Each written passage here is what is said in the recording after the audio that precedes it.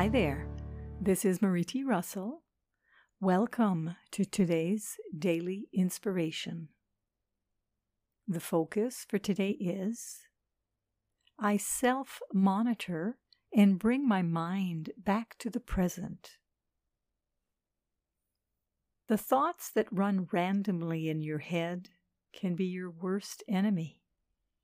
And if we don't know what harmful thoughts are running around in our head, how can we change them? So the first step in developing compassionate thinking is discovering what is going on with our mental chatter. We start by observing what we think, say, and do. Sounds easy? It's not always. As we get involved in our day-to-day activities, we tend to let our thoughts go on autopilot mode, and that allows monkey mind to take over. It can lead us to thoughts and emotions that are not only uncompassionate, but sometimes downright harmful.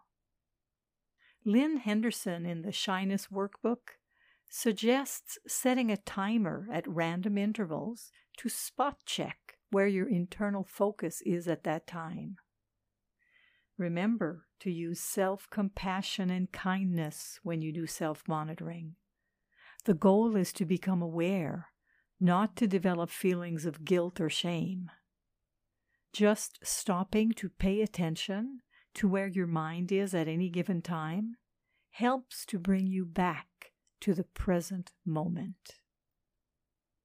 Today's daily inspiration is excerpted from the InnerSelf.com article, Developing Compassionate Thinking, written by Marie T. Russell.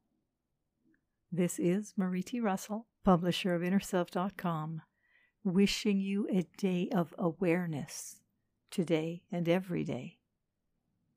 Join me again tomorrow for the daily inspiration and focus of the day. Today, we self-monitor and bring our minds back to the present. Wishing you a wonderful day.